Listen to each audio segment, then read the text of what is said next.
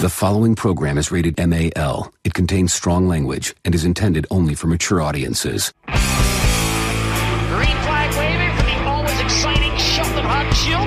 He'll bounce the right rear off the wall in turn 4. Lap 1 for Sheldon Hutchfield. Quick time! Off turn 4. Quick time. 10, 0, 3, 0. Second lap time for David is quick time. 15, 0, 2, 2. Lap number 1 for Kyle Larson. Quick time! It's a 10-145. What is going on, everybody? Welcome back to another edition of Quick Time, the podcast. We are episode number 65, and coming up on tonight's show, Drama with the Outlaws. We're talking birthday gifts, making some 360 national predictions, and Wade Unger is going to join the program later on tonight. But before we get started, let's check in with the cast of characters we have here in studio tonight. Brad Brown took last week off, went on a little camping trip. It looks like, did you break that camper in? Yes, sir, we did. Yep. Sorry I missed last week, but we were busy getting the camper all organized. We went and bought a new fifth wheel, new to us fifth wheel.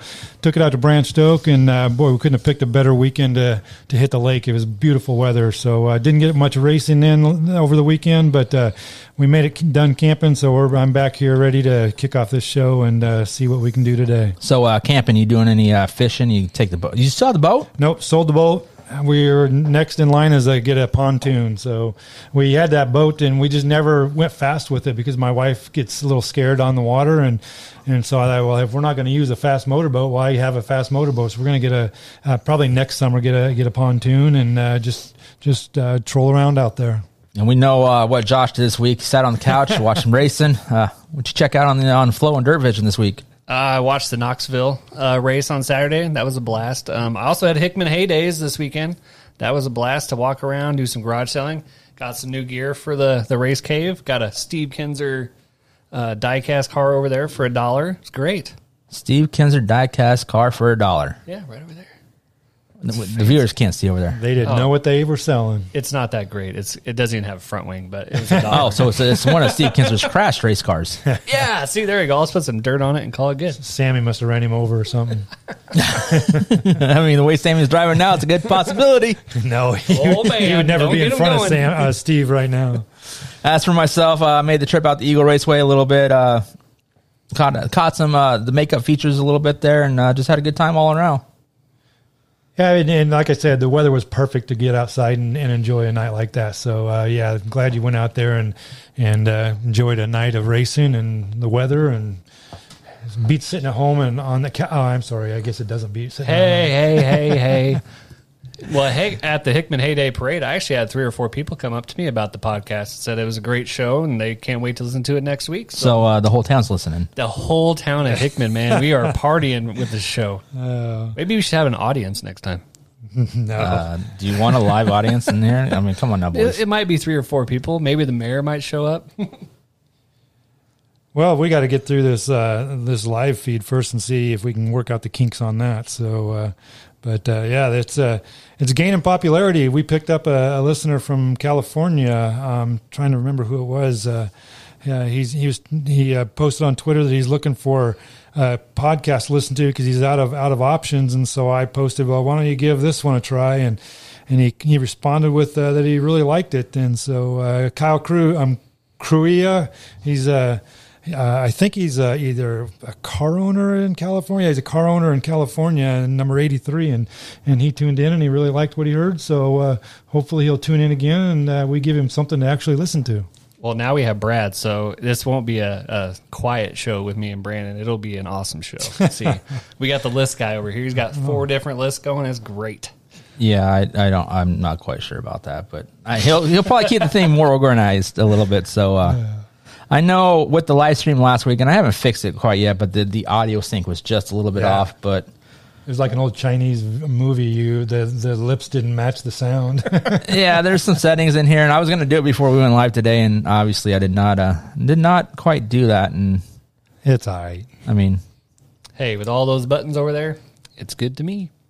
Yeah. So, anyways, let's kick things off with the drama. I mean, we thought we were done with the drama. There was kung fu fighting last week, drop kicks and fights in the pits and all this sort of stuff. Then Sheldon Hochschild takes that one step further and chucks a helmet out on the racetrack under green flag conditions. Yeah, watching that and reviewing Twitter and everything. My personal opinion is I think he had every reason to gripe. He spun out. The car was sitting in a dangerous position. Clearly, it's in danger because his car got there, and if his car got there, then another car could get there as well. They should, in my opinion, they should have thrown a yellow right away. No way. Got him a chance to get back out there. I don't agree with the helmet throw because he was already 10 laps down already. So you write it out, and then after the races, you go bitch to the officials. But I think that he had a legitimate gripe. There was a time where he was walking away from the car, and then he turned around and started heading back towards the car, and an official came up and grabbed him to try to pull him away because it was too dangerous for him to be there. Well, if it's too dangerous for Sheldon to be there, it's too dangerous for the car to be there, and there should have been a yellow flag. If it was too dangerous for Sheldon to be there should be a caution every dang lap of the race, because look at us photographers. We're closer than that. I disagree. There was at that track, there was no photographers even close to that car. At Eagle, you guys are a little bit closer, I agree. But on that track, they weren't. And like I think it was Paul McMahon posted on Twitter, that car needed a yellow flag because what would have happened if he spun out because of a drive line hit him or a rock hit him? He could have been injured there and nobody checked on him. That's on the safety crew. That's not on the flagman for throwing a yellow. I know, and I'm going to throw Eagle here because it's our home track. It's where we go every week. Well, some of us go. Used to go every week.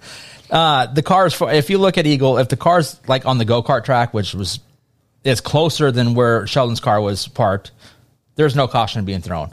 The safety crew at Eagle is top notch. If there's a car that stops in the infield, there is always someone going out there to check on them. So that's what I feel that the Sheldon's car was far enough not to be a safety hazard to the other competitors on the racetrack. Your point is it might have been unsafe for Sheldon on the infield to be where he was, but I don't feel that was unsafe for the competitors on the racetrack. Well, another point that we were talking about before we started the podcast was that we were talking about how Sheldon is a platinum member.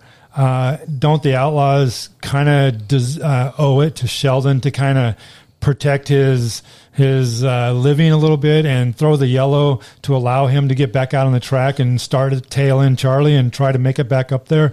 And kind of, I mean, you're protecting your own entity right now because you won't let those drivers race 48 hours before or after a race, and it has to be at a track that the Outlaws attend. That's protecting their own entity. Well, shouldn't you protect their entity a little bit and give back to Sheldon by letting him have the opportunity to make some more money on that night? That would be just favoritism. You can't have favoritism in if they do it for everybody. If they do it, yeah, and there's a lot of that accusations going on. But if they do that every time, then it's not favoritism. But one of the complaints about the outlaw officiating, not only this year, but forever, is the favoritism and the inconsistent calls. And that's a whole nother debate. But in this instance, I think they owed it to Sheldon to throw the yellow, check on him, let him restart at the back, and let him try to get back towards the front. Now, for the record, I did not see what caused him to spin. I don't know if there was an opportunity for him to stop on the racetrack, or if he kind of pulled off in the infield. I don't know none of that. I just know what we saw was where the car was stopped, where he ended up. Yes, yeah, I'm the same with you. And based on the camera angle, I was watching the race. And on your couch, on my couch, but you didn't see it. Like, it was almost like it never happened. You didn't even know Sheldon was in the infield until he walked out there. Yeah. So to me, I don't know. I agree with Brad, but I agree with Brad because Sheldon's your favorite driver. Like, it's one of the drivers I like, but he's running for points. It's not just like some guy that shows up. Sorry about your luck, bud. I know, but to me, like Brad said, you protect your guys that travel, down the road to all these races. He could have easily passed 3 or 4 cars, get some points out of this. Instead, he's dead last. I mean, that's almost like getting DNF. It happened so early. He didn't finish the race. He was DNF, Josh. Yeah. Well, he would have got top 10 if he would have restarted, and that's a huge point. So, well, and the amazing thing about that race is there was 360s in the field. There was a 360, I think, finished in the top 10. And it Not all about the big old horsepower, buddy. well, if you watch that, You can get race, one of those little 305s and out there and run with those things. No, you can't. if you watch Yeah, that, no shot in hell with one of those with the 410, boys.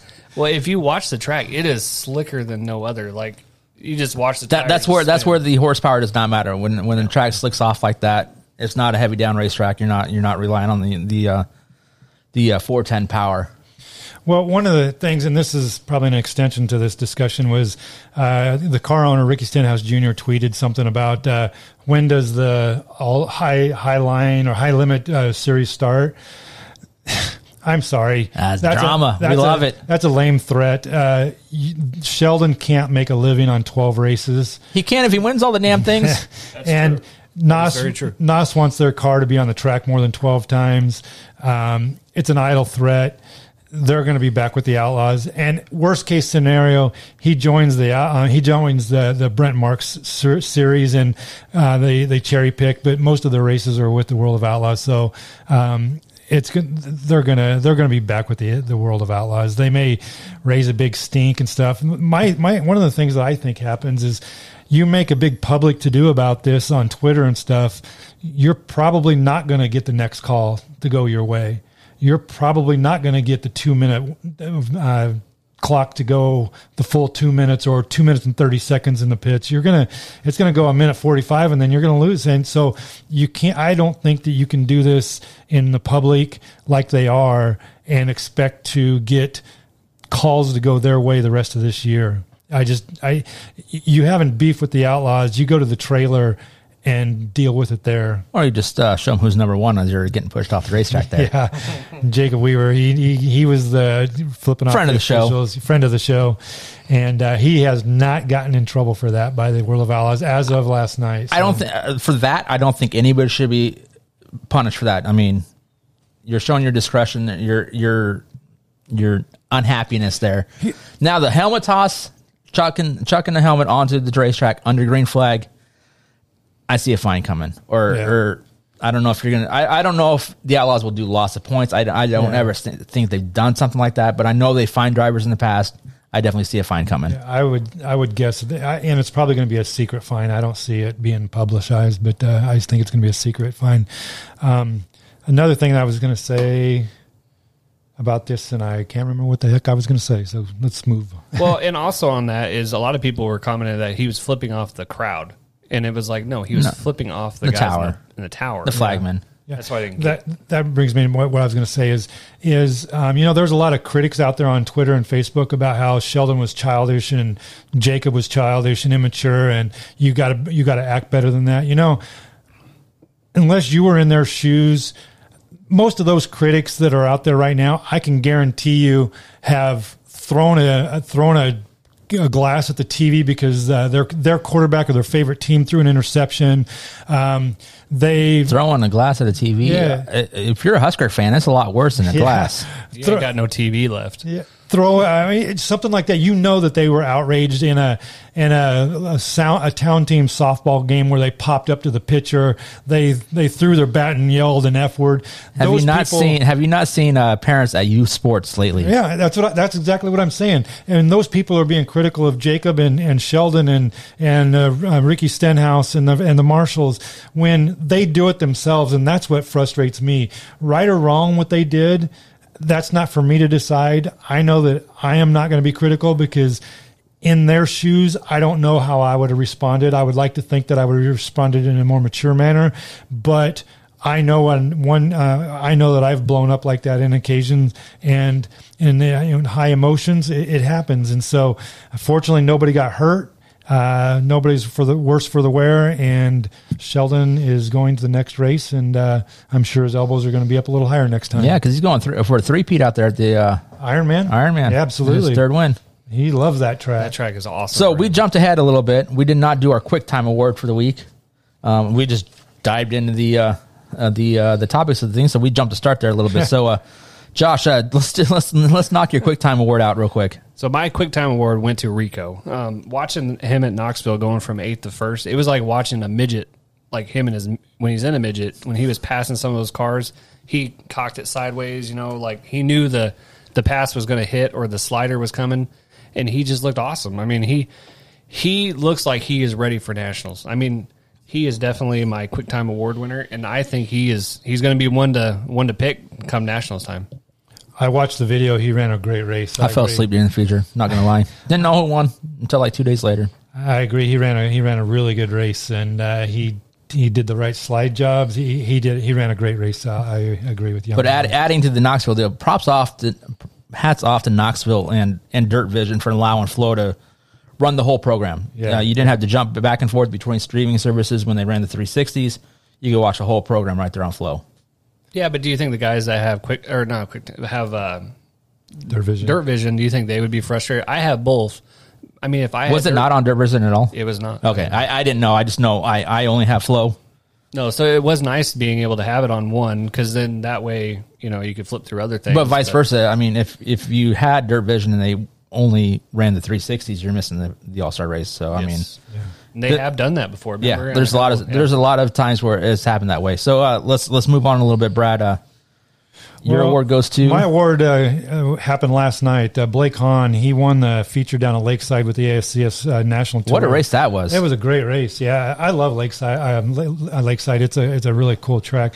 A little dark. It's hard to see, but he was... It's all Missouri tracks. A little like US 36 and a little dark, a little hard to see. He was quite a ways back, and then he just slowly picked on them. And there was a couple times he got held up by slower lap cars, but he went in balls to the wall on lap turn 3, and he got underneath Covington coming out of 4 and took the win. And Covington had a huge lead there. Yeah. Now if Matt didn't screw up on the second to last lap, I don't think Blake would have got him. Yeah, it was like coming out of 2 or something. Yeah. He kind of, I agree. Yeah. So, and then an honorable mention would be Anthony Macri going to I-7 in a strange track that he's never been to, and goes and takes $26,000. Yep. That I'm a Macri fan. He tells it like it is. He's a gasser. He's not afraid to go fast, and so I'm a Macri fan. But Blake's got my Quick Time Award. How big is the I-70 track? I-70, is it? It's like 4/10. It's a little smaller than a half. Smaller than a half and bigger than a third. Okay, so I'm going to say 4/10. He seems to be pretty good on the big tracks. Yeah. So I want to keep things kind of local. Derek Carl picked up his first career sprint car win in his rookie season out there at Eagle Raceway. So anytime a rookie can get out there and get his first career win, I think it's pretty special. Yeah, I agree. I don't know him from Adam, but props to him for getting his first win. Yeah. So anyways, let's jump back into our main topics of the night. More drama Saturday night. Was it Saturday night when at Wheat Sport, or was that a Sunday night? Sunday night. So Sheldon threw the helmet on Saturday night. Coming back, who won the race, by the way, on Saturday night? Donnie Schatz. No, it was David Gravel. Gravel. But everybody's talking about the damn helmet toss. So no one knows who won the damn race. Yeah. It was Sheldon that stole the show. Yeah. Donnie Schatz picks up the win the following night out there at Wheat Sport. But little hot Mike caught the flagman talking to Donnie afterwards and asking him, "Hey, did you like the way I did this? Did you notice this? Did I help you at all? Did you see the guy coming? Did these signals help you at all?" Yeah. I see nothing wrong with it. He's a flagman out there. He does it for every freaking race he flags. He's just a guy trying to perfect his craft. Yeah. What we didn't know until this happened, it looks bad. It looks like they're favoring Schatzy.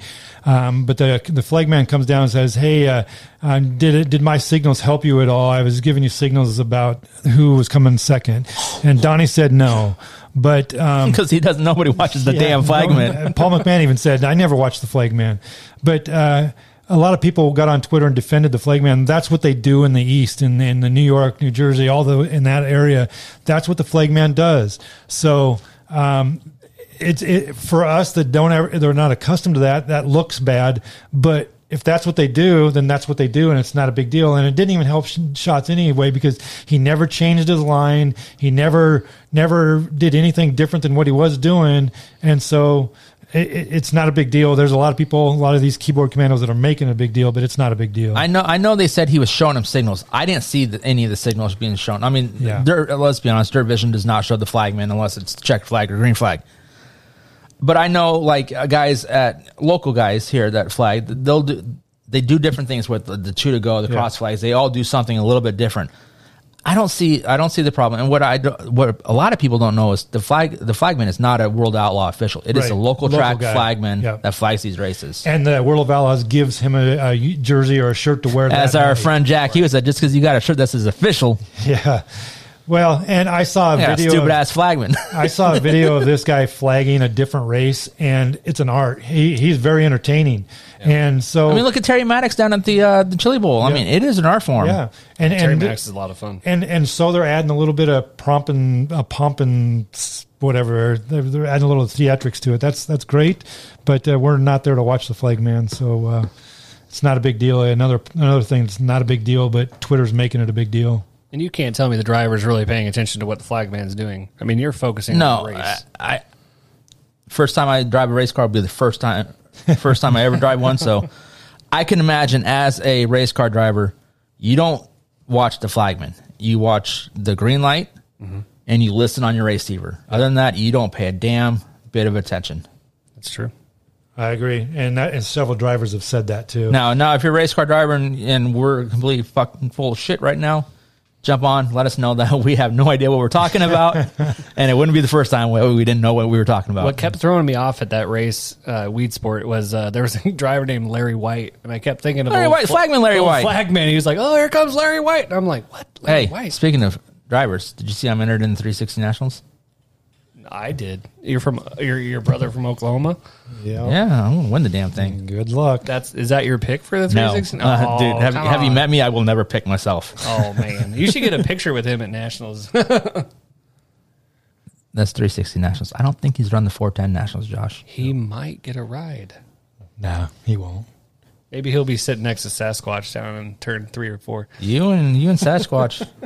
I got a message from him. I was excited. You were. Speaking of dumbass race fans, Josh. They left yesterday, so I'm ready for the videos. So you mentioned a little bit, Brad, that Twitter and the keyboard commandos on Facebook and whatnot.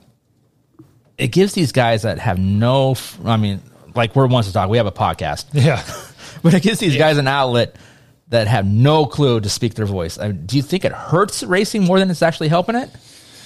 No, I don't. Several drivers that get booed say as long as they're making noise, that's a good thing. So I think it if done constructively, this leads to a good debate.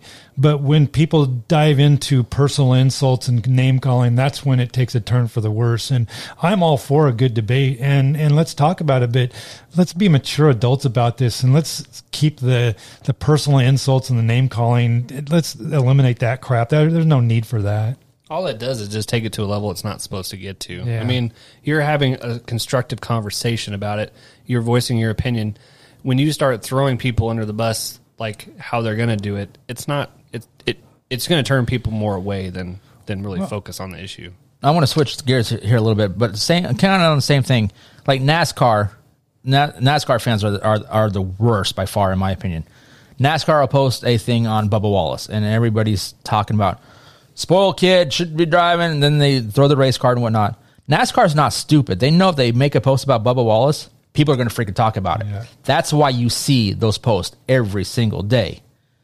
If you post about Chase Elliott, people are going to talk, but they don't talk as much as they don't speak positively as much as people throw out the hate. Right. Yeah. I think in every facet of life, whether we're talking politics or religion or sprint car racing, just educate yourself. The videos that are posted, know the backstory. There was a post on Twitter about Impractical Jokers doing this little joke about this. Joe was pushing kids out of the way to get an autograph, and people went off on this guy. What a low life! What a loser! Well, it was a TV skit. Get educated on what you're talking about before you talk about it. I don't want to act like I'm a genius and I know everything, because I can. We know the truth is that that's not true. Oh, come on. Yeah, but I do have an opinion, and opinions are like assholes. Everybody has one, and some of them stink more than others. But my opinion is educate yourself before you get on and be critical, because a lot of times people don't know what they're really talking about, because the situation. A video is only a small portion of what actually happened. Get to know the whole backstory before you get really critical on social media. I know it really bugs Brandon because when we get texts, you're always frustrated when you see some of the stuff people post about it. And I guess I don't really pay attention to that side of it because, A, I don't want to see what other people are truly saying about it at times because it gets frustrating. I don't want to be more mad at what I'm reading than whatnot. You know what I mean? Yeah, a lot of I times. don't get mad. A lot of times. What did I get mad about lately? Oh. The fact that I deleted my website and 140,000 Yeah, okay, am I allowed to go there? No. So Brandon's new name on Twitter is formerly Hey, I'm just BA taking a break. Photos. Taking a break. Sometimes it's nice to take a step back, look at Brad, Yep. Take a step back. Take a deep breath. reevaluate things a little bit, and Buy a camper and a pontoon boat. hey, that's Yes, living. sir. That's There you go. living. There's Yeah. Not a lot of stress out there on the pontoon. No. You can actually go to the Hickman Lake because you can't have fast boats or anything like that. Hickman So has a lake. I didn't even know that. we got 3 lakes. Wow. You can put a boat on these things. Yeah. All 3 of them. You have more lakes than you have people in this town. I think our lakes, size-wise, probably are bigger than our town. It's not saying much there, but anyways, let's go back to your quick time award, Josh. You picked Rico as your thing on. Yes, sir. Does his win make him a contender for the Nationals? I think it does. And with Ricky Warner behind the wrenches, I mean, come on, you can't No, beat the guy. No shot. He might not have shots, but he's got Rico. Rico's as aggressive or more aggressive than shots. Maybe not as patient at times, but I don't see him not Rico's- contending. He's making the A. That's about it. I agree. He's making the A. He might run top 10, but If he's lucky. he's not going to win. Here's my take on last Saturday. Josh has been waiting for this ever since Brad got here. Who went to Knoxville on Saturday with their A game, and who went to Knoxville experimenting to get faster for the Knoxville Nationals? Brent Marks went there in June and completely dominated, and he finished his 7th. Did Brent Marks try some experimental setups, hoping that he could find something that might make him just a little bit faster, or did he just miss the setup and 7th was what he was? Was Rico experimenting, or did Rico Have a put his A setup on to see where he's at for the Knoxville Nationals? Same thing happens with the Cappy Classic. They get 75 cars on a Sunday night. Some of them go in there with experimental setups on, different shocks, different tires, wings, whatever, and they experiment to see if they can happen to find something to make them better for the Knoxville Nationals. So that night, who knows what happened? I mean, unless you go talk to Rico and he's completely honest with you, he might tell you he stumbled upon something that made him that fast, and that's why they went there, is to experiment, and the experiment worked. Or they may have known that that's their A game and they wanted to win that race. And then Brett Marks and others went in there with an experimental setup because they know what their A game has. And so did they experiment, and they found out, well, maybe that bar doesn't work with this shock on this track. So that's my thinking, and that's why I think Rico's going to make the A, and he's going to be up there. But I don't see him top 3. now question for you, Brad. Mark's coming back and experimenting. Did he experiment with the same car that he dominated with back in June? That's a good question. Because I know Brian Brown's car that he won the Outlaw race is sitting in the shop right now waiting for next week. Yeah. And he's another one. He looked really good that night in Knoxville and not so good Saturday. Was he experimenting with some different stuff? You know that there's several of them were experimenting, and several of them were out there to do their best and try to give it their best shot to just to see where they're at. So, Well, and even Lasowski said that that car is sitting in the corner of the shop after they won. Right? Yeah. They won the race against the Outlaws. yeah. And to me, that shows exactly, you proved a good point right there that, yeah, probably people weren't going in with their A game or showing their hand just yet. Right. But I just think Rico, do I think he'll win? He's not actually going to be my pick for Nationals, but I think he's going to be right there. I will say Rico's been a lot faster recently. I mean, look what he did at I-70. He's finding something, that's for sure. Yeah, but absolutely. is it going to make him a top contender? They're getting things dialed in for next week. Yeah, Yeah. I definitely agree with that. All right, boys. I lost track of the time on the camera. That's why the feed went blank there for just a second. Why don't we take a quick break? We're going to come back and have our featured guest Wade Unger on amazing pizza machine hotline. Oh, yeah. Hello, and welcome to the Amazing Pizza Machine, Omaha's award-winning play and buffet experience. With over 60,000 square feet of indoor food and fun. First, feast your eyes on this. Our amazing buffet is packed full of delicious choices and is super convenient for families, groups, and folks of all ages. Yes, pizza is our middle name, but our unlimited buffet has so much more. And for the 21 and older club, we serve beer and wine available by the glass. Our amazing arcade is one of the largest in the Midwest and is something for all ages, with over 170 of the latest and greatest video and arcade games, as well as rides and attractions. Voted Omaha's best family entertainment center and best place for birthday parties, the Amazing Pizza Machine is the perfect destination for any celebration, and we hope to see you soon. Get your tickets now for the biggest races of the year at Knoxville Raceway. It all begins with 4 straight nights of sprint car racing action. Thursday, August 4th through Sunday, August 7th, it's the 32nd Annual 360 Knoxville Nationals presented by Great Southern Bank. And then on Sunday night, August 7th, it's the Extreme powered by Mediacom Capitani Classic presented by Great Southern Bank. And it all leads into the 61st Knox Energy Drink Knoxville Nationals presented by Casey's. Get your tickets online now at KnoxvilleRaceway.com. Join Stars photographer BA and Off-Ice official Gene Cotter for Thunderstruck, the unofficial Lincoln Stars podcast, where we talk with your favorite Lincoln Stars players, coaches, and alumni. Oh, it was a great night, yeah. Beat them in their own rink just before the buzzer. It was something special for sure. I don't want to call it a surprise because I knew that there was a great, rich history for hockey here in Lincoln, but I was really happy to see the fans come back in droves and be such a great supporter for us. I might have to throw my roommate under the bus. Uh-oh. I think Sato doesn't have the best tape jobs. He actually just spray painted all his sticks white on the bottom of them. I think he's copying some NHLer he's looking up to, but I don't know. I think it's dusty. I think a lot of guys think it's sick, though. To let him in penalty minutes back before they handed out those little 10-minute wussy misconducts on everything with 265. Thunderstruck the podcast all season long right here on the Anchor app or wherever you find your favorite podcast.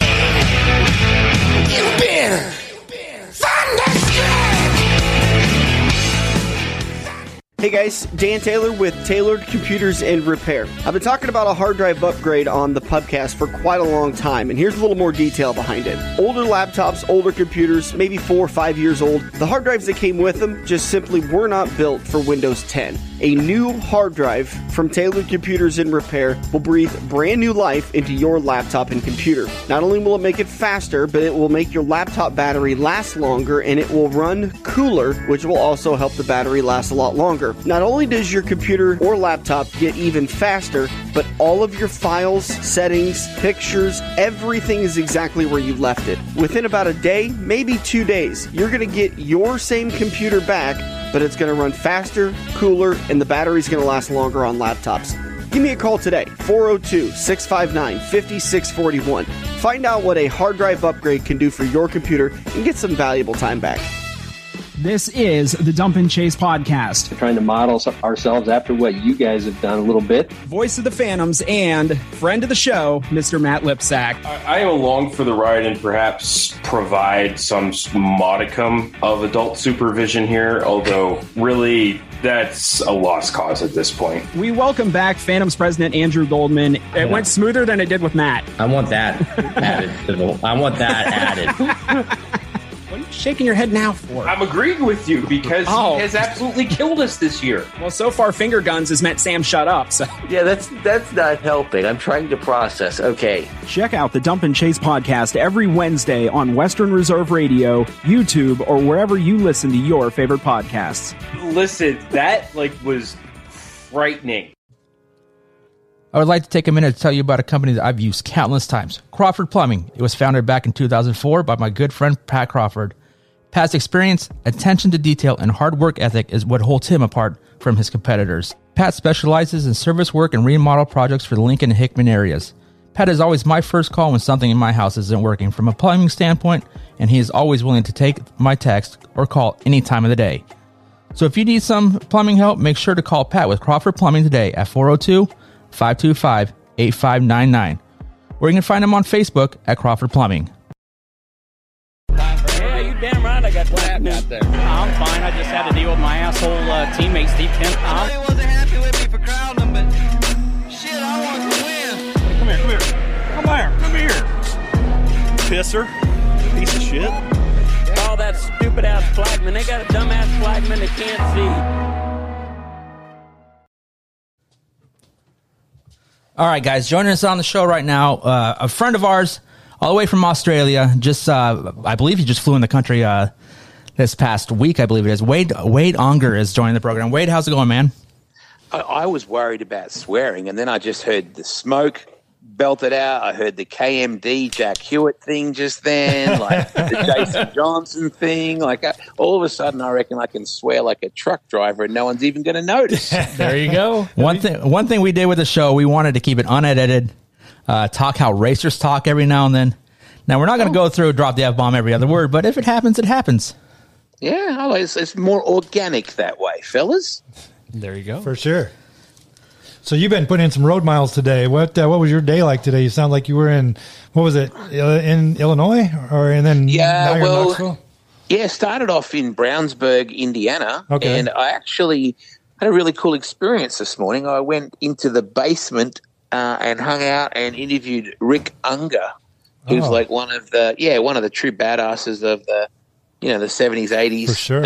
Era of sprint cars. And he actually raced at my sort of home track, my field of dreams, in 1982 at Claremont Speedway in Western Australia. And I just reached out to him this morning and said, mate, you're not got any plans or anything, do you? I'd never met him, but I said, can I just come and shake your hand and have a bit of a talk about racing? And he said, mate, come on over, and took me down to the basement. He's got an incredible collection of some amazing pictures and all the old clippings that he kept from 40 years ago, and some Astoria.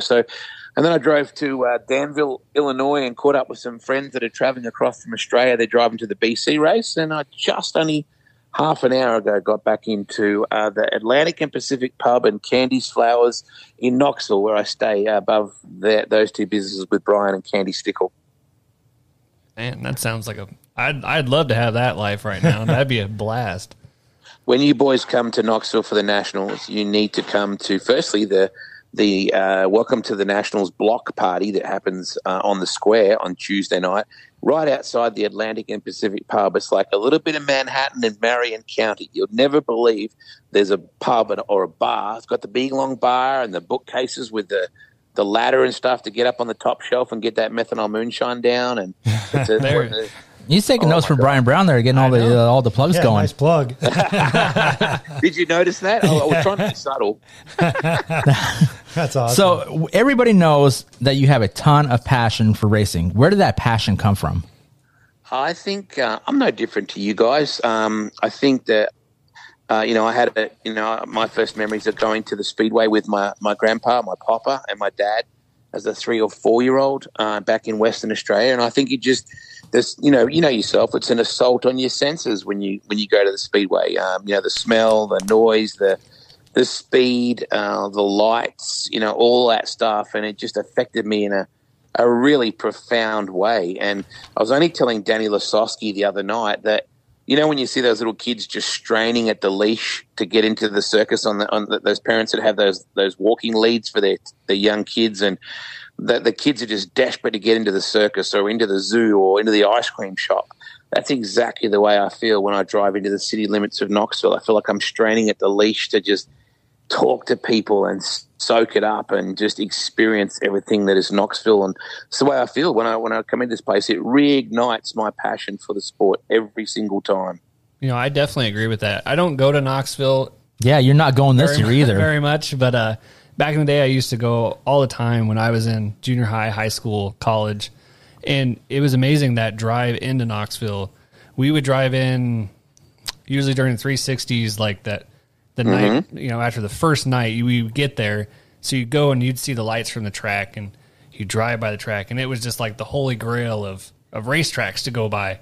And I always remember that pulling in every time. I can still envision it now. It was just, part of my childhood. That blue water tower as you're rolling into town gets me every single time. And that big flag, that massive big American flag, and then you then you see the bleachers, and you just start your hair standing up on the back of your neck. And I know for people that live locally, it's a fixture, and it's like anything. It's like driving past the court building or the Cone Corner. It's like a part of the town. But when you stand back from it and you come in once a year, you just go, that is the Disneyland of dirt. Like, there's just no way to explain how you feel. And until you're a race fan like us, like we are, guys, 99% of people probably drive right past that thing and go, wow, I wonder what that is. Is that the fairgrounds? And for us, it's like we're driving past Graceland right now.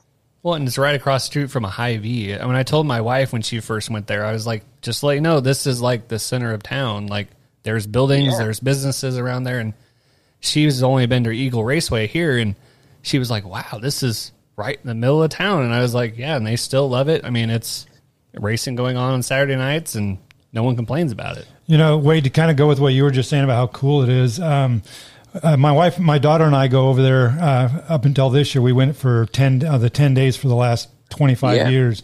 Oh, wow. This year, we're not going to make that, but about 3 years ago, my wife came over later to join us, like on a Friday night of the 410s. Yeah. And she pulled into town at night, and she said that the illumination of the lights and the darkness when she pulled into town, she's not a big race fan, but she likes to people watch. But she thought that was really, really cool when she was coming out of Pleasantdale and heading towards Knoxville, and she could see the lights, and it just it just gives me goosebumps just thinking about it. Well, that, people like us, we never get to experience that because hell, we'd be too late if we did that. We're in there from 4 o'clock in case something accidentally happens. But I had that exact same feeling yesterday. I was trying to find a park off West 16th Street near the USAC office because they had a really cool, they did the draft for the BC 39 race, and they sealed off Main Street. And I was trying to find a park in the back sort of streets of Indianapolis, and I thought, God, I just had this flashback. I thought, I wonder what it's like to live in a house and hear that roar of those Indy cars, right? And those 400,000 people just across the road from your house. And I thought, it's the same thing, but it's different. If you lived on West Larson Street, in Knoxville, Iowa, you'd have to have that same incredible feeling. It's a profound experience, isn't it?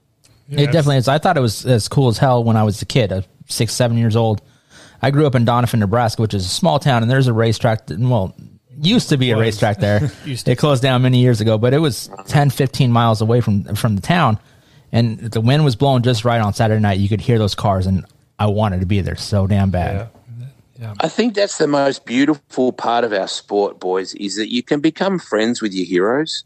You can't go to an NFL game and go, that Tom Brady looks like a pretty cool cat. I'm going to go down after the game and buy a T-shirt off him, or I'm going to ask him to sign my hat, and I might add him on Facebook, and we might become friends with him, because you can't do that with elite sport on any level. You can't do it at NASCAR. You certainly can't do it at Formula One or NHL or NFL, any of those sports, NBA.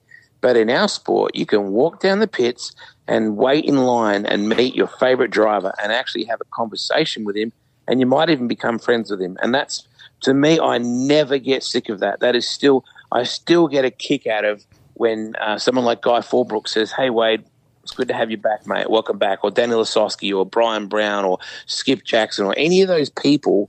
I still love that our sport is so accessible that you can still become friends with your heroes. I don't think you get that in many other forms of sport.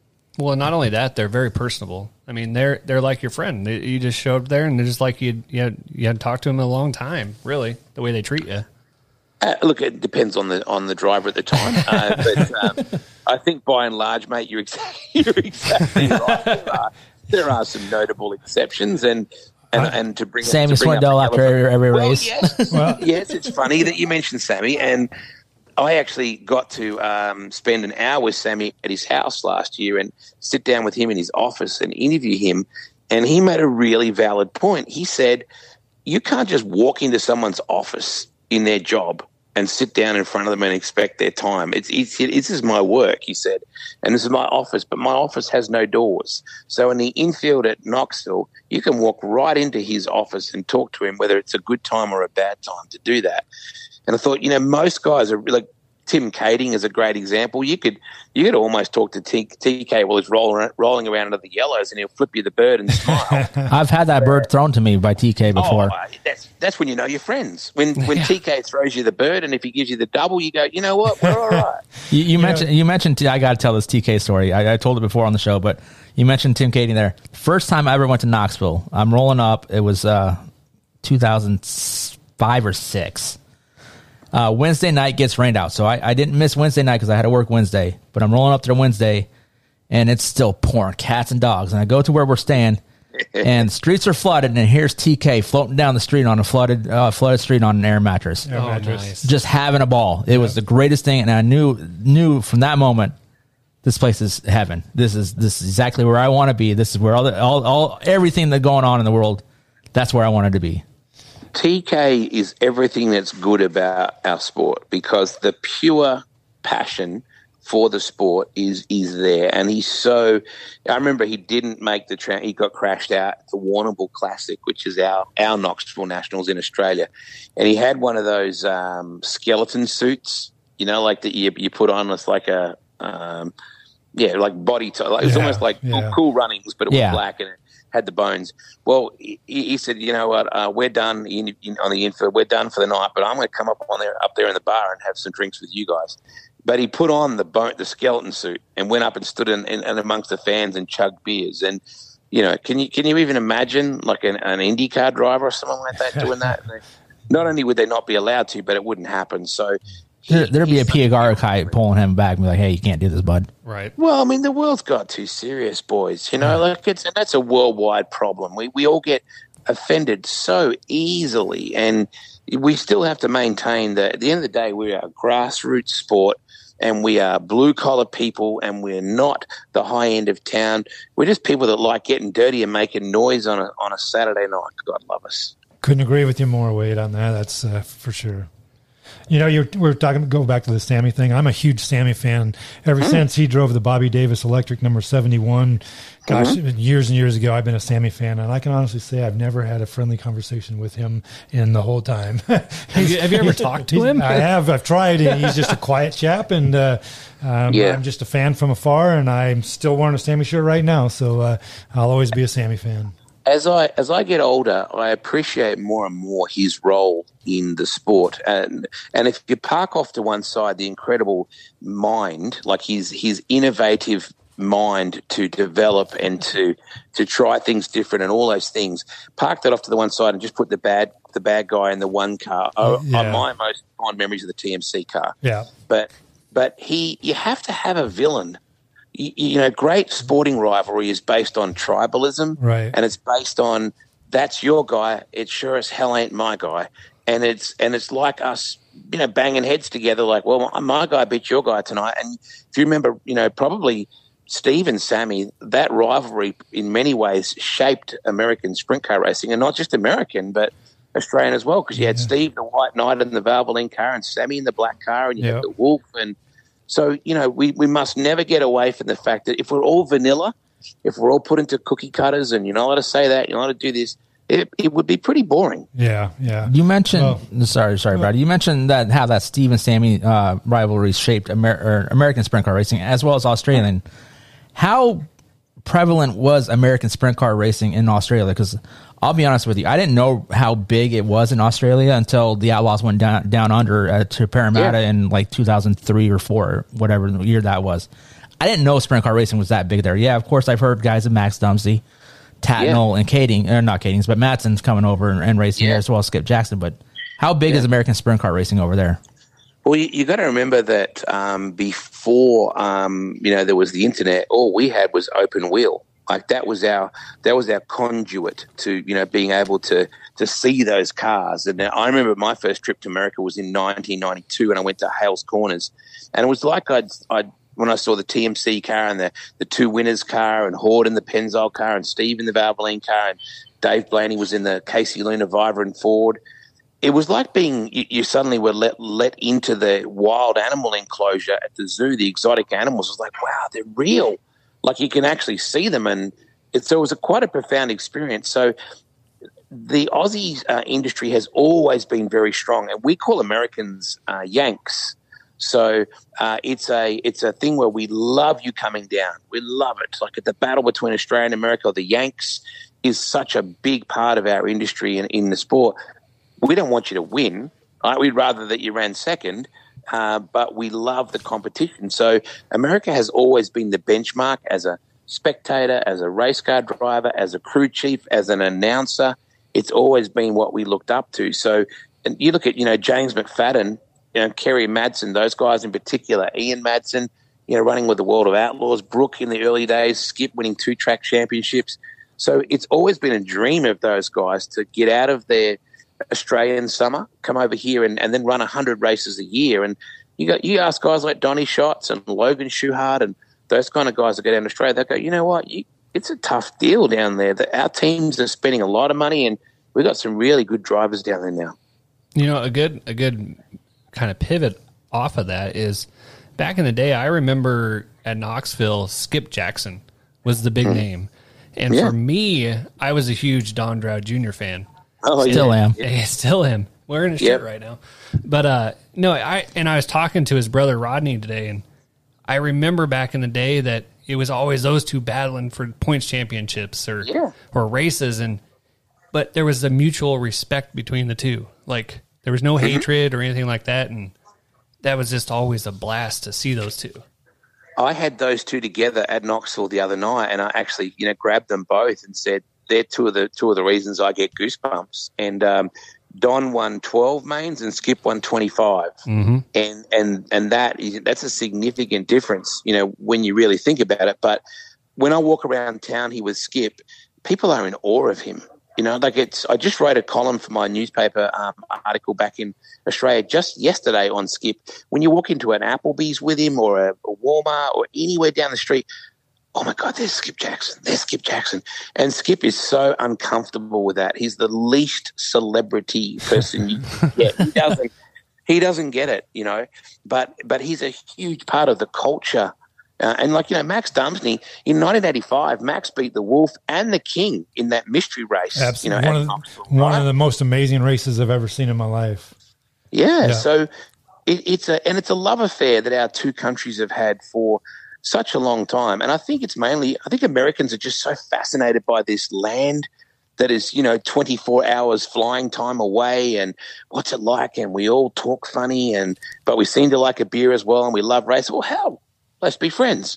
And I think that's what we have in common as countries is we complement each other because we're not anywhere near as outwardly proud and as outwardly noisy as you guys are. We're a bit more sedate and stand back. But every Aussie I ever meet tells me the highlight of them coming here is listening to the national anthem and having every person in the stands be quiet and put their hand over their heart and take their hat off. And that's something that until you come here and experience that as an Aussie, I always go back and go, why don't we put flags in our front yards? Why don't Aussies fly a flag like you guys do? We just don't have that really proud patriotism that you guys have. Do you guys play the Aussie national anthem before every sporting event like we do? No, okay. Yeah, absolutely. Yeah. Yep, every time. And a lot of times, whenever there's a an American in racing with us, we always play the American anthem as well. So that's an important part. We're big into the pageantry, and I'll say something to you that Australian promoters and Australian announcers, we are a bit more fan focused. The format in Australia, most sprint car drivers will do 2 heat races in a night. They'll go fastest to the front, and then there'll be an invert from like 6 or 8 or 10 in their second heat. So there'll always be a second group of heats unless there's a huge car count. So we're probably more spectator focused. The cars will be on the track more. There'll be more support classes. But that's all we grew up with that in Australia. So that's a culture, whereas I think you guys are quite satisfied and quite happy with, like Knoxville running 305, 360 and 410 is more than enough. But you go to an outlaw race, there's one outlaw, the outlaw sprints and then one support class. That very rarely happens in Australia. Playing the national anthem, the American national anthem is the only time you get us all to shut up at one time. But, it's funny. I love that. I often tell people, I love that Americans just want to talk. Like I hear them. I sit in diners and I listen all the time, and someone will say something about, there's a picture on the wall there of Arizona, and some guy across the diner will go, my old man used to go through Phoenix. Oh, did he really? oh my God, I had an aunt once and she went to like Phoenix, and I tell you, and suddenly they're in this massive conversation. They didn't know each other from Adam 20 minutes before. And I just love that. They're really friendly, sociable people. Your Southern accent is spot on, by the way. I like that. That's pretty good. So I want to ask you. I can do a really good New Jersey as well. Yeah, I want I want to ask you, you came over to America in 92. One of my bucket list items is to go over to Australia and catch some races there. What led up to your ability to be able to come over here for that? I mean, was there some sort of significant event that'd be like, hey, I have the opportunity to do this, or I'm just going to go do it? Look, it's pretty well that. I mean, the amount of Americans that tell me, it's my bucket list. I've always wanted to do it. And I go, well, why aren't you doing it? I mean, prior to COVID, we would always just say, well, I'll leave the gate open. Like, come on down. But the flying time freaks a lot of Americans out, and the available vacations that you have.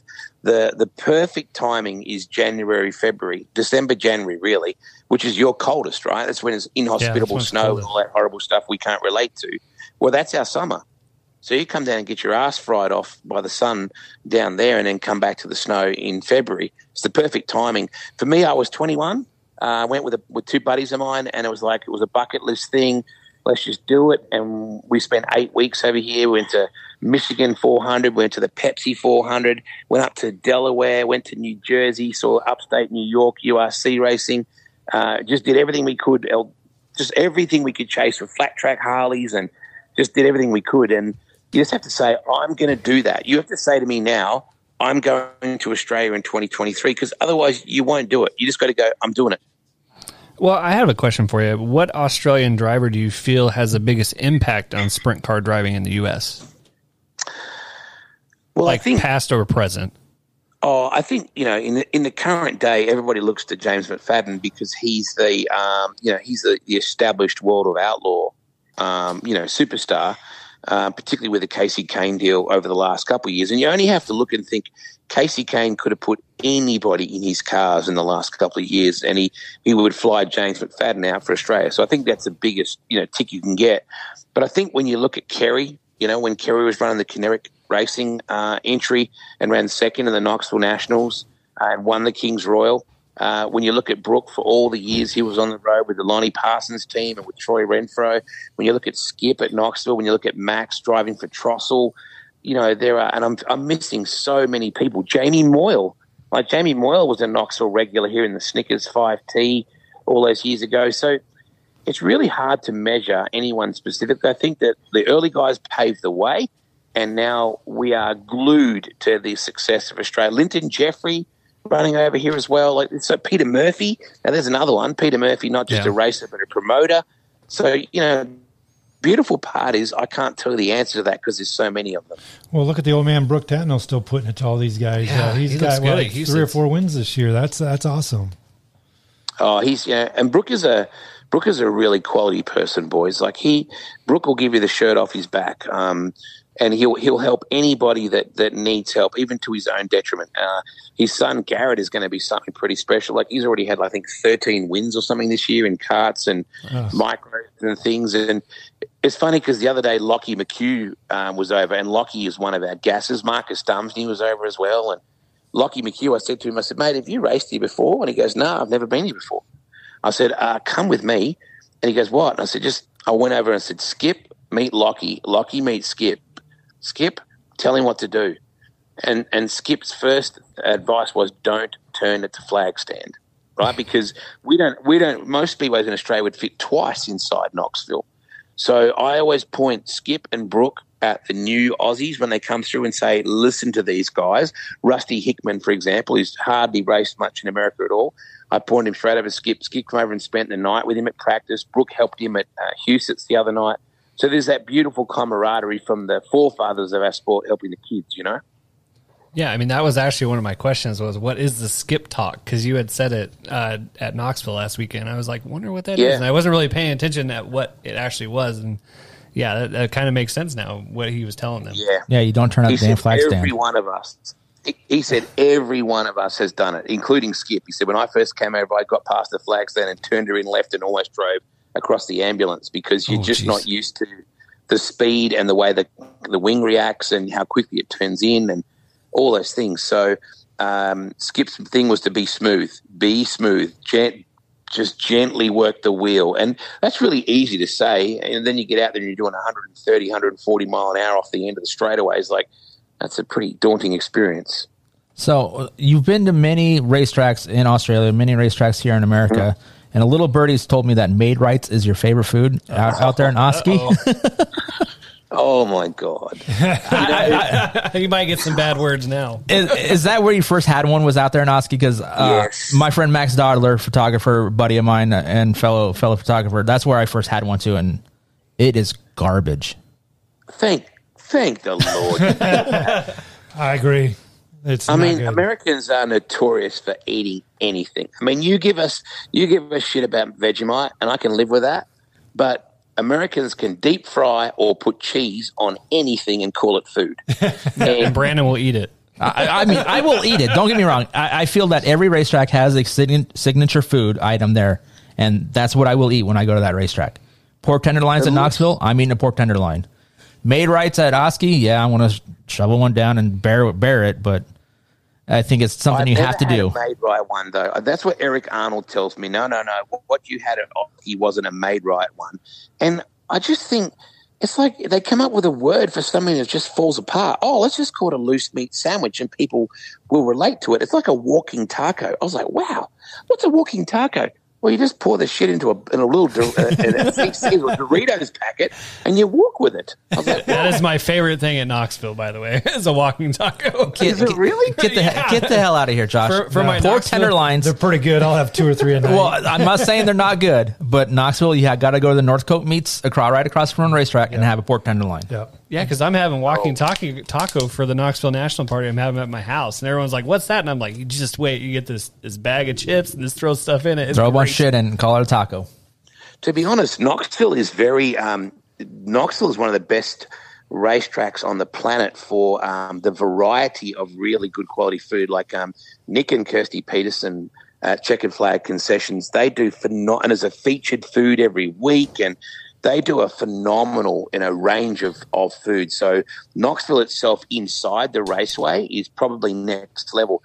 Last year I experienced my first ever Super Nationals at Boone Speedway, the IMCA Super Nationals, and the steak sandwiches, you would walk across a mile of broken glass just to smell one. They are so good. So I put it out to you boys. If you go to Boone for Super Nationals, you got to have a steak sanger. Yeah, I will agree. Boone, I've been to Boone one time, and steak sandwiches are good, but they're not nearly as good as the steak sandwiches at Eagle Raceway when they have them for the 305 Super Nationals. Have you ever been to Eagle? Yeah, you know what? So firstly, that race last year was epic, wasn't it? Like, wow, that 305 race for the Nationals event, the 305 IMCA Nationals, wow, that was cool.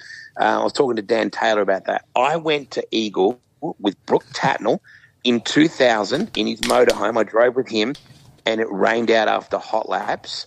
We went into Lincoln, proceeded to get hydrated inside a bar. That's a good idea.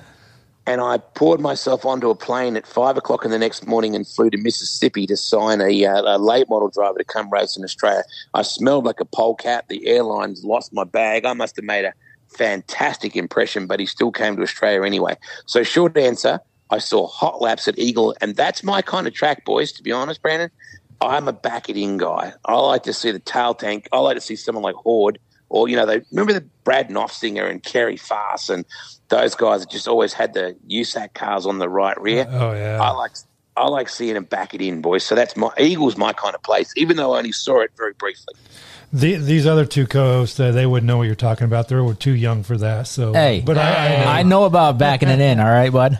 Hey, I got to kind of change the pace a little bit. Wade, a couple of years ago, you had a very prominent speedway closed down, and I believe it's because too many people moved close to it, and they forced it closed. Which one was that? Was that Parramatta? Was that? Yeah, that's right. Yeah. Have you guys found a suitable replacement for that track? Oh, yeah. Have you? So, yeah, absolutely we have. So the New South Wales government, they did what they call a compulsory land acquisition So they just basically grabbed a bunch of land in the area, including a ton of local businesses and some private residences, and said, there's nothing you can do about this. We are going to create a train. It was like a shunting yard, like they would just basically park the trains up in that area. And now Parramatta, what used to be called PCR, then Valvoline Raceway, it was there for 40-plus years, and the government just said, well, we're taking it. But they did, because of the backlash, they did say, we will build you a replacement about 20 miles down the road, down the highway. And we all went, government, do we really trust that this is going to happen? COVID hit at the time. We're all like, these people are the perfect excuse to bail out on us and not do it. In the end, they built a $50 million speedway, which is now known as Eastern Creek Speedway, exactly like they said they would. They made a basically copy of Parramatta, but with a fence, because Parramatta was like Lernerville, it didn't have a wall around it. So they built the government built a $50 million replacement, Eastern Creek Speedway. So that's the happy end to that story, boys. Wow, cool. That's great that you at least have another track. Hell, I wish Walmart would build us another speedway for taking over. Midwest. Well, we're losing I-80 Speedway after this year, so we're down to one track. I heard that. That's devastating news. Yeah, I love that place. And the Kaziskis, they have their track figured out, so they rarely miss the track.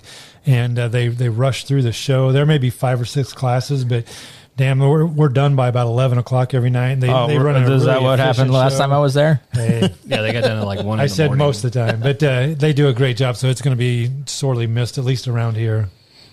I think my friend Chris Krug has a embroidered set of boxer shorts with I-80 on the front and on the back. He is in love with I-80. He's always like, man, you got to come to I-80. Man, you got to come to I-80. And that Silver Dollar Nationals event recently was pretty huge too, wasn't it? They do a great job. Yeah, real good job there out there. I'm done. I know Josh had a list of questions. So, but okay, I have one. What is your top three things to do during nationals? If you had to tell a fan that, are we in the rapid fire section now? No, well, not yet. That's okay. 3 questions in one, really, or 3 answers. Wow. Gosh. Everybody always says you got to go to Dingus. Dingus, go to the P3, Sides Bar and Grill. Yeah, Sides. You can turn 3, but wait to see what the Sides Bar and Grill are up to this year. We've got another little. They've been doing more renovations inside the trail. Oh, jeez. So, you can only imagine.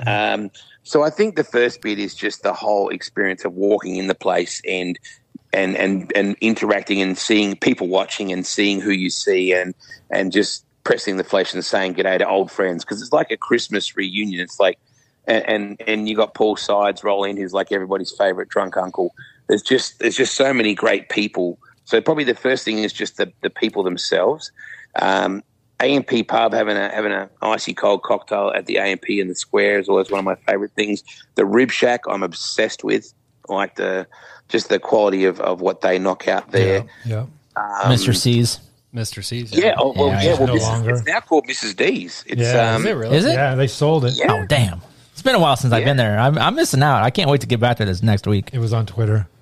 The Hall of Fame. The Hall of Fame it's got to be right up there too, guys, because that is just a truly phenomenal place. And Bill Wright and Bob Baker and their incredible team. When you get guys like Shane Carson and those people coming in to coordinate that whole week as well with all their autograph sessions and all their stars and their most updated cars and things. So, I think those things right there are probably even just simple things like going to Cone Corner and getting an ice cream, or just walking across to Hy-Vee and buying a bottle of methanol moonshine that's in Hy-Vee starting pretty short tomorrow. Just saying. That's where you can get it, Josh. I know you were asking. So yeah, I as you don't see us on Facebook, but actually we record from my bar in my basement, and I was telling Brandon, I was asking what you did, and I didn't know, and he's like, methanol moonshine, and I was like, oh, that'd be awesome to get one of those for my bar. So I was like, Brandon, you need to pick me one up when you go to Knoxville. He goes, you have to go to Knoxville first and get it yourself. I'm just trying to get them. I'm trying to get them to go to Knoxville. That's all I'm doing.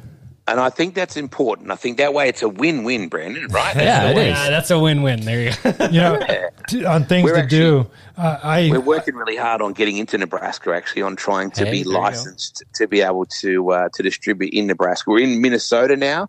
we're in South Dakota, we're in Pennsylvania, and we sure as hell are in IOWA. So we're slowly but surely, we're not necessarily George Clooney yet, but we're creeping up on their asses. Things to do. I've gone over there for like 25 straight years, and I've been to Pella one time, and that was to go over to Walmart to get me a power cord for my camper because the Knoxville Walmart didn't have any.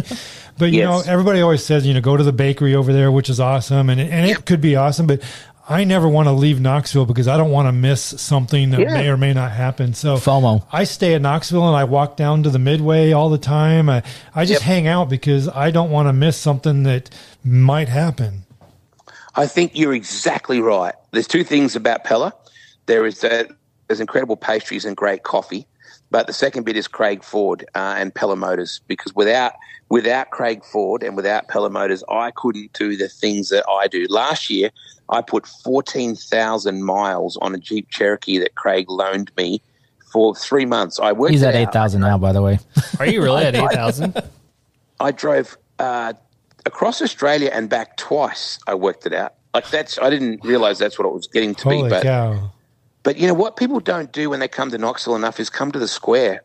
A lot of people don't think there's a town here. And that sounds like a really stupid thing to say, but a lot of people just go up and down North Lincoln and Lincoln there, where the raceway is, and think, well, you got Dingus there, you got T-Shirt Alley, you got Mr. C's, you got the Rib Shack, you got Pizza Hut. You got all those things, so why do you need to go into town? Well, there's a beautiful square with an incredible courthouse. There's a whole square of like phenomenal Chinese restaurants and Mexican restaurants and a great flower shop. And the ice cream shop down there you got to go to. Yeah. What's that? The ice cream shop right down there. I can't think of the name off the top of my head, but you have to go to that Cone too. Corner. Yeah, Cone Corner. Oh yeah, there's so much more to this little city than people realize, and it worries me a bit that people don't understand that they should come into town itself and just have a look around. You'd be quite surprised how much there is to this community. But the garage sale, the yard sales. Now, I didn't see many yard sales last year. Josh, you would love the yard sales. You're a big garage sale guy. To go because of that. There you go. I think that most Americans in Knoxville go, hey, the Aussies will be here soon. Let's throw out all this shit that we don't need. What can they fit in their bag on the way home? Yeah. I think that's honestly what happens. So last year, because of COVID, I think it was only about a handful of us that made it over, whereas it's estimated there are 2,000 Australians that come to the Nationals every year. Holy cow. Wow. That's awesome. That's awesome. And no direct flights from Des Moines to Australia. Yet. No, closest. My trip this year was horrific. It was Sydney to LA, then Vegas for 4 hours in the airport, and then Denver, Des Moines. So I had. Oh wow! Yeah, that was 27 hours. That wasn't much fun this time. I kept thinking, it'll be the Nationals soon. They'll be the Nationals soon. You'll be right. And it's always worth it. When you get to Des Moines, it's the most friendly airport in the world, Des Moines, honestly.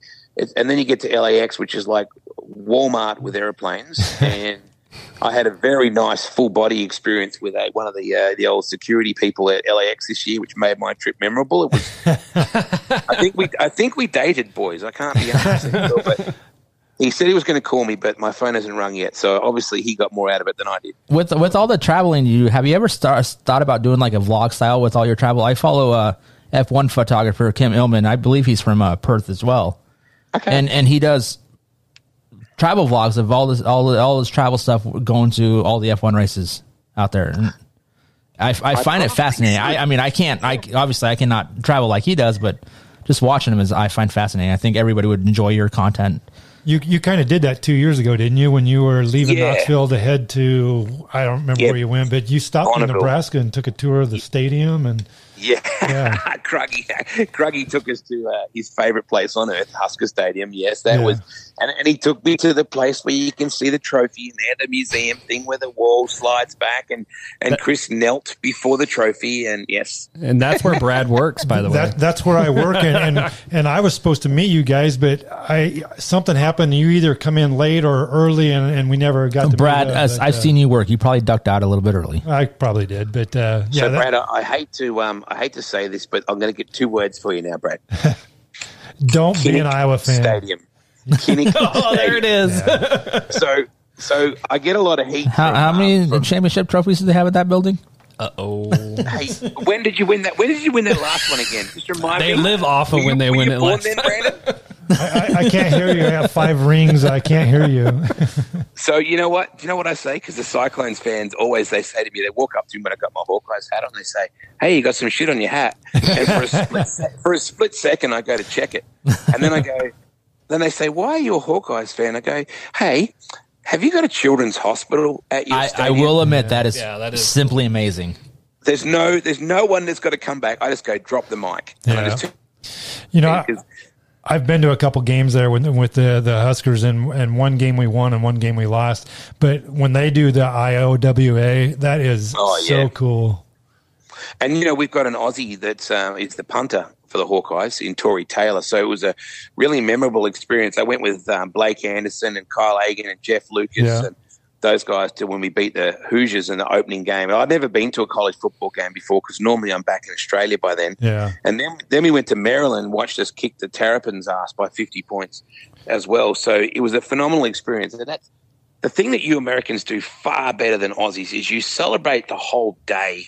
Like it's an experience. It's not where you go to watch a football game. That's almost incidental to the celebrations that go on. And the way you celebrate, this is your Hall of Fame basketball team from your top 10 from 1984. I thought that was a recording. Yeah. Well, that's what you do so well. You honor people. The Hall of Fame is a big thing over here. In Australia, we're not that historically focused. I don't think we still celebrate our champions, but nowhere near like you guys. So I remember I rang Rush Hour, I think, coming back, and I was just like, sound off. I rang sound off.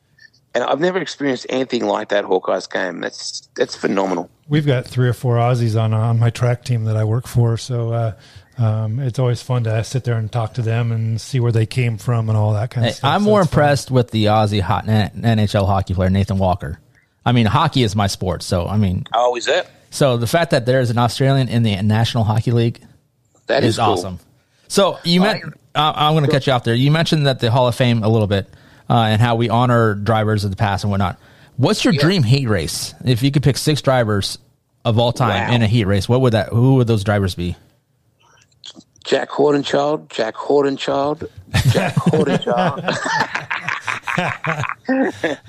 I just want to see him again. Look, that's a heck of a question. I'll throw. God, that's a really good question, Buggy. You got him stumped here. Can I play? It might be the only time we got Wade speechless. Indeed, I did have relations with that woman. That was not appropriate. He managed to get his way out of that. Look, it would have to have Horde in it in some form, definitely. It would definitely have to have some of our Aussies like, Brooke and Skip and Kerry and, people like that and Max in it. It's got to have Steve and it's got to have Sammy. So can I pick three of the greatest, with Horde, Steve and Sammy? Yeah. Yep. It's your heat race. Yeah. It's like the draft, the BC 39 heat race draft. I mean, you get to pick your heat race. Well, I got a different. Yeah, good. That's a good way of looking at it. That's a bastard of a question. Thanks for that. Could have told me about that one in advance. Hey, we'd like to keep things on as a surprise around here. So, who do we need to keep an eye out for coming up from Australia that in a year or two might be the next big name to come out of Australia? Look, there's a couple of kids over here, and I say kids because they're in their early 20s. Lockie McHugh is a gasser. Okay. Like he's just he races a very professional team down in Australia, ECP Racing with Garrett Engines, and the kid's got no fear. And for as hard as he drives, it's rare that he unloads. Marcus Dumsney is a class act. His older brother Matt is a really good racer as well. The two youngest boys of Max Dumsney. Rusty Hickman, who's over here at the moment. Rusty's a gasser as well. He's got no fear and no mortgage. So he's one of those guys who'll just, really get after it as well. So, I mean, there's a lot of really talented guys. The challenge, boys, is for them to come over here and spend enough time here. Yeah. You come over for a month, and if you run at Knoxville, like Jordan Brazier used to do that, right? Gary Brazier's son, he'd come over and run at Knoxville. It's so hard to translate what you learn at Knoxville to Australian track because they're a third of the size. So unless you go to Pennsylvania and race your ass off over there, or go to California and even Ohio and Indiana and Iowa, they're much slicker, racetracks in Australia as well. So it's hard. You've got to come over, I think, and spend 6 months over here and just race. That's what James McFadden did. That's what Kerry Madsen did. That's what Ian did. I think that's the way you've got to approach it. So there's some great talent in Australia, but whether they're going to get the chance to race consistently enough here to improve their game, that's the question.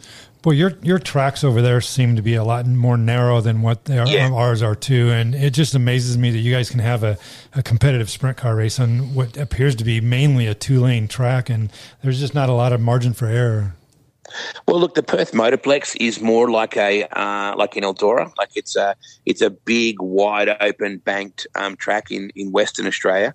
The new track at Eastern Creek Speedway is very wide and quite banked and racy. Warrnambool is a phenomenal 2 and 3 wide track that's high banked. Borderline Speedway in Mount Gambier is a real racy little flat bull ring in a gorgeous little city of Mount Gambier. Avalon Raceway is like gut slick, flat as a shit carter's hat, really, but really racy. So we've got lots of, we just had Archerfield Speedway up in Queensland. Toowoomba is a really racy, high-banked, wide place. So I like the name. I like these names. They're pretty cool. Toowoomba? Yeah.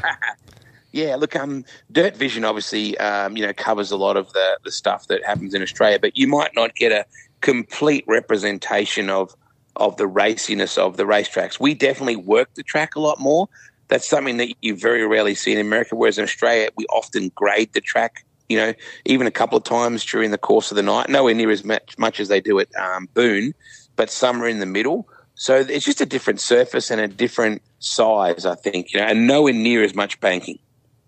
Definitely. So we probably have you on for hours and hours, but we want to wrap things up here with some rapid fire questions. What's your favorite racetrack? Racetrack? Yep. What's your favorite one? Oh, my God. It's always going to be Claremont Speedway to me, which is now, unfortunately, just a showground, but that's the place I grew up, so that will always be my ascot, Is a hot dog a sandwich? God, no. What kind of question is that? It has a bun. Wow. That's the most random question I've ever been asked. We got some more. Some good ones for you. Wait. Okay. Radio. Would you rather have wet feet for 24 hours or Cheeto fingers for 24 hours?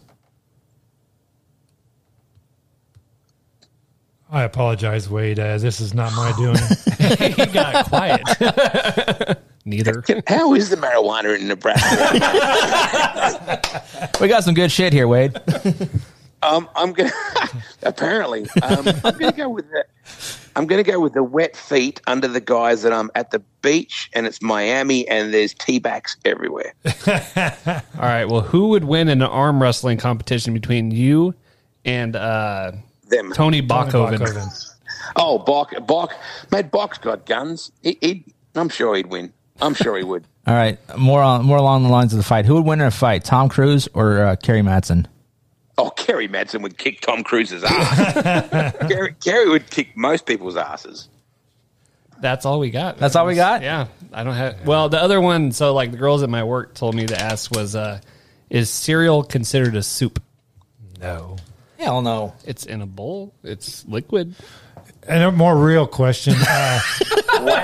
When you Brad's like, I'm done. When you come to America, is there a food that you look for that you can't get back in Australia, or else maybe it tastes different here that you really like? Is there a food that you really seek out when you get here to America? Yeah. I wish I was closer all the time to Arthur Bryan's in Kansas City. Oh, okay.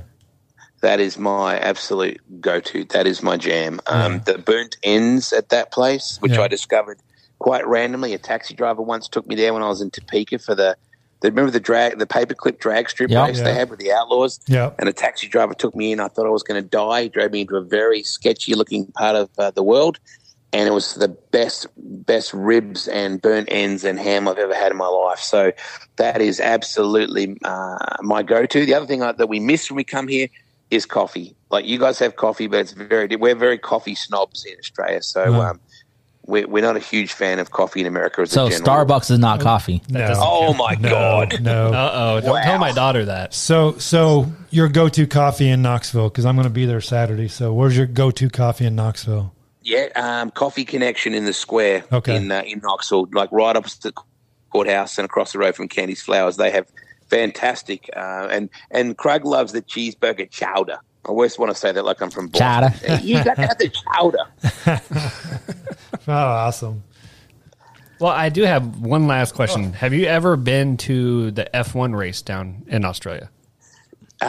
Yes. I wanted to say but no, yes, I used to announce a Mini Cooper S series, you know, the Mini Clubmans. Yeah. So it was called Mini Challenge. It was like a universal formula, and they were a support class for the F1 at Albert Park. And so a couple of times, the funny thing actually, the Grand Prix organisers told the Mini Challenge organisers that your commentator is not required tomorrow. And I don't think I was their style. I think I was a little bit too 80s and a little bit too Speedway. The organisers of Mini Challenge, obviously, you have to talk very well, very polished, and very. It's all about the Formula One and the push to pass button and all that crap. Oh yeah. So the Mini Challenge organisers said, "Well, tell you what, he'll be there tomorrow and he'll be having a blast. So just get used to it."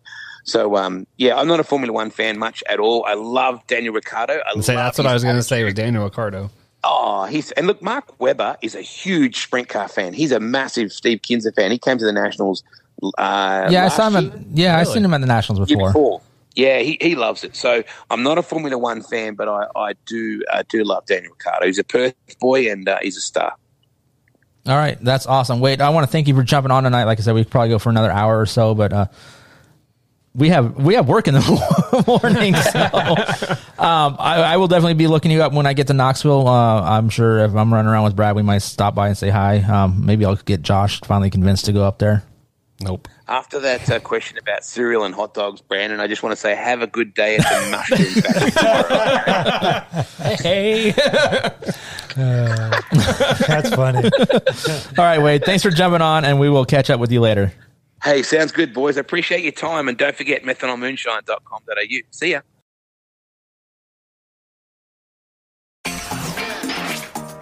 Hello, and welcome to the Amazing Pizza Machine, Omaha's award-winning play and buffet experience. With over 60,000 square feet of indoor food and fun. First, feast your eyes on this. Our amazing buffet is packed full of delicious choices and is super convenient for families, groups, and folks of all ages. Yes, pizza is our middle name, but our unlimited buffet has so much more. And for the 21 and older club, we serve beer and wine available by the glass. Our amazing arcade is one of the largest in the Midwest and is something for all ages, with over 170 of the latest and greatest video and arcade games, as well as rides and attractions. Voted Omaha's best family entertainment center and best place for birthday parties, the Amazing Pizza Machine is the perfect destination for any celebration, and we hope to see you soon.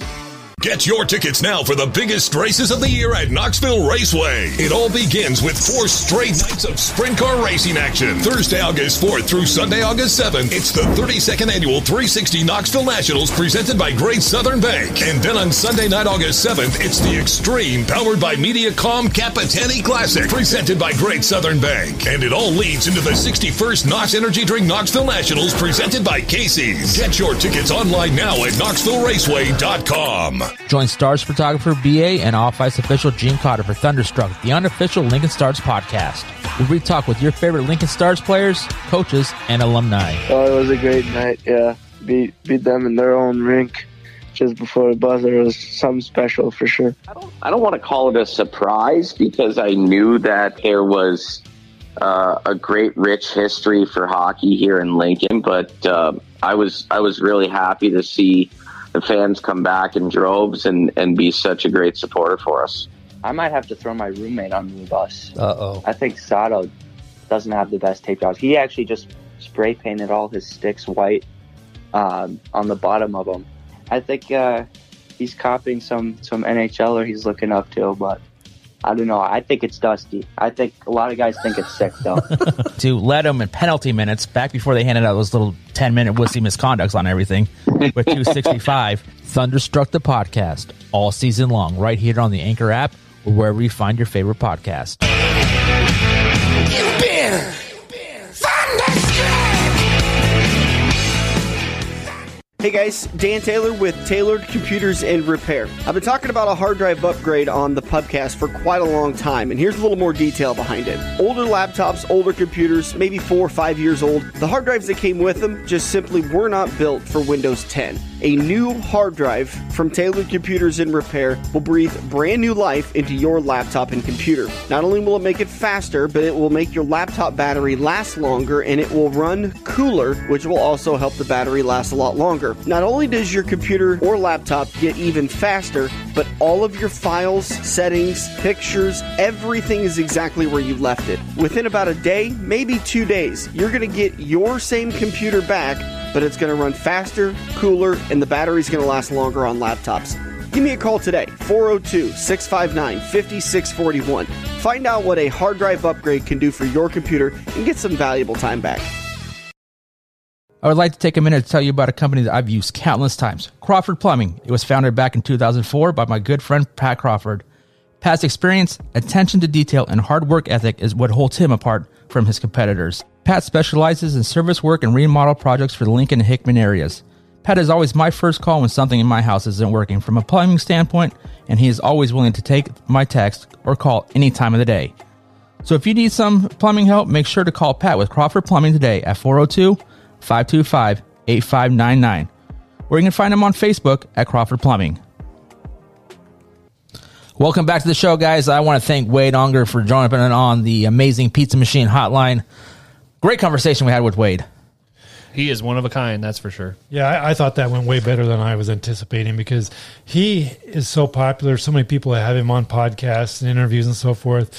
I didn't want to ask the same old question. That's why I asked about hot dogs and cereal soup. And he got quiet. I think it Who went. the fuck asks those kind of questions? I think it went pretty well. So thanks to Wade for jumping on a podcast from a bunch of hillbillies in Nebraska. So let's wrap things up here with a couple of quick topics. Kyle Larson received an awesome birthday gift the other day, getting his first Outlaw win, a sprint car given to him. Have you guys ever gotten an awesome gift like that? Not for a birthday. No, I haven't. Usually birthdays are low key in my family. We have like a $20 spending budget, and that's about it. So it's not a big deal. But no, I've never gotten a sprint car for any type of gift. Probably the biggest gift I've ever gotten, I wouldn't say it was even my birthday. It was when JJ Riggins gave me the photo that you see in the man or the race cave. That's even more precious than the gift of the children your wife gave you. No. But okay, my wife gets, we literally exchange like $20, $30. It's like, go buy what you want for $30. Yeah, no, I get it. Good.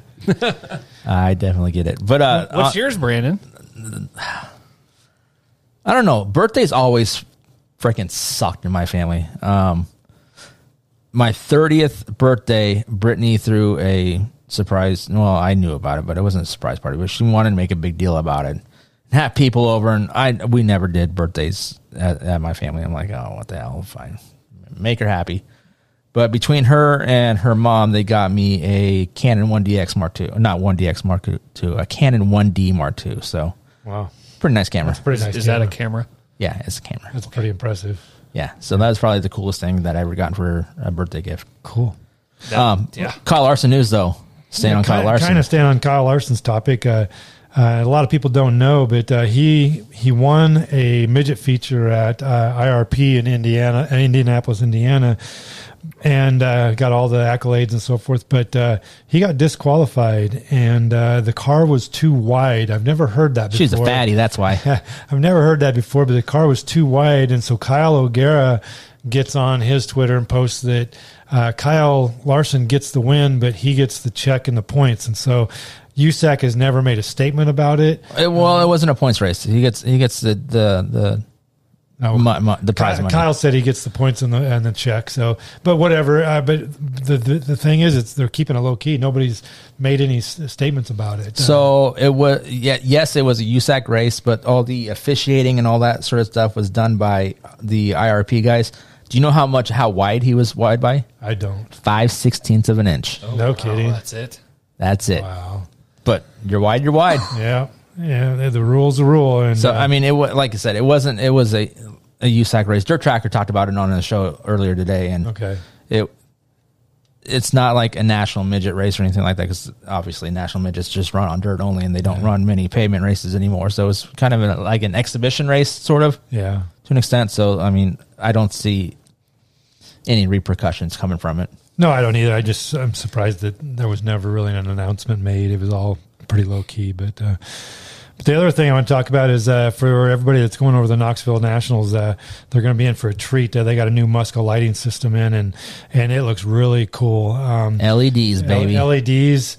The light poles will be the color of whatever flag is flying. Yeah, you kinda, if you're watching on Dirt Vision now, you kind of can see it. Yeah, green, yellow, red, and then the parade lap's going to be really cool because they can follow the lights around. So I'm pretty excited about it. As parade laps, it's going to fuck with the photographers. I'm going to tell you that much right now. The photographers are going to be mad. Dang guys. But that's so. Just be on the lookout. It's going to be a treat to watch the light display that's going to go on. So yeah, watching it this weekend, it was a lot of fun to see. He's like, they're all excited to show it off. I mean, I really like the ones on the flag on the poles because you can see it right away, what the flag is because, yellow or red. Because all you hear is the announcer say, oh, yellow flag, and you see it faster than they actually say Another reason not to watch the flagman. Yeah, there you go. You just need the light You can just look at the light bulb. Mention real quick, Justin Grant wins the Indiana Sprint Week title after 13 years of trying. Kicked off the title with a win on the last night at Kokomo. And six consecutive top five, so pretty good week for Justin Grant. But let's roll into our Knoxville 360 picks. Yeah. So do we have who is the consistent fans pick? Yeah, you posted out on Facebook and Twitter earlier today, asking the Crawford Plumbing question of the week. It's kind of funny on Facebook. Ryan Timms got the most votes. No chance with Gio Selzy. There's a mention of. Macri, Timms, Brown, Hahn, Boguski. I don't understand that pick at all because Boguski's not been competitive at all. He'd probably this year. pick himself. Pittman, Haffertepe, T-Mac, Reitzel, Courtney Larson. But in Twitter, it's overwhelmingly in favor of Brian Brown. Now, the poll, Larson has 46% of the vote, Reitzel 27%, T-Mac 8%, and then the other gets 19%. But in the comment section, Brown has way more votes than anybody else. So. Brian's definitely going to be a contender. I mean, he's won the 360 Nationals in the past. He's always strong at Knoxville. It doesn't matter what kind of motor he has on it. Yeah. And when it comes to these races, he brings his A game. For the Wednesday night show, I think that I'm going to go. Everybody, oh, you're knocking it down to Whoa, days. I thought it was just one pick. I'm sorry. I'm going with Thursday and Friday, and then Saturday. Oh crap! I don't even know who's running who. Thursday, I'm not gonna pick Larson because that's too easy. I'm gonna probably go with Brian Brown on Thursday, Aaron Reitzel on Friday, and then Reitzel will win it all on Saturday. All right. Well, since I didn't know we were breaking it down, but I think mine are the two that I kind of were going for. I think they're in separate days. I also have Brian Brown winning his night, and for sure. Okay. But my pick for his night plus winning the whole thing is Anthony Macri. I think he's going to be on fire when he comes there. I mean, this is the type of track that he dominates at. Yeah, there are different nights, so those are good. Macri's on Friday. Macri's on Friday. Brian's on Thursday. So okay, so yeah, but Macri is my pick to win the whole thing. All right, Thursday night is Aaron Reitzel. Friday night, I just pulled up the thing, so I have no clue who's running what nights. Wait! You didn't pick Brandon Anderson to win? Hell no! I'm not even making the show, boys. What? You're a rookie. I am a rookie. Let's go, Brian Brown. Brandon's on the spot. Yeah, Brian Brown Friday night, and I am picking Reitzel to win the whole thing. Yeah, I could see that. I mean, I don't see why I wouldn't. The Bus House Gang, they posted their favorites, and they Shane got Stewart, Larson, Reitzel, Brown, Selzy, Clint Garner. But you ever been in the bus? Oh yeah, bus is a great time. I love going at the bus. Clint's been hot and cold this year, so I don't know. I don't know about Clint. So well, and I did see a thing like the most consecutive time at nationals. The streak's going to break because that's 410s, or 410s. Yeah, one of them was. Why can't I think of his name? Shane Stewart. Shane Stewart. He's yeah, not going to be there. And he said, I'm proud of everything I accomplished in those years, and But then, like, the next closest one is Donnie Schatz now. Shane Stewart's man. Yeah. Yep. Just hard luck. Yep. All right, we got anything else before we wrap things up tonight, boys? Nope. Get out and enjoy a race this weekend. Yeah, get off the couch, Get go to the on racetrack. your couch and turn on the TV. All right, thanks for everybody tuning in to Quick Time, the podcast. We'll see everybody next week for episode 66. Later.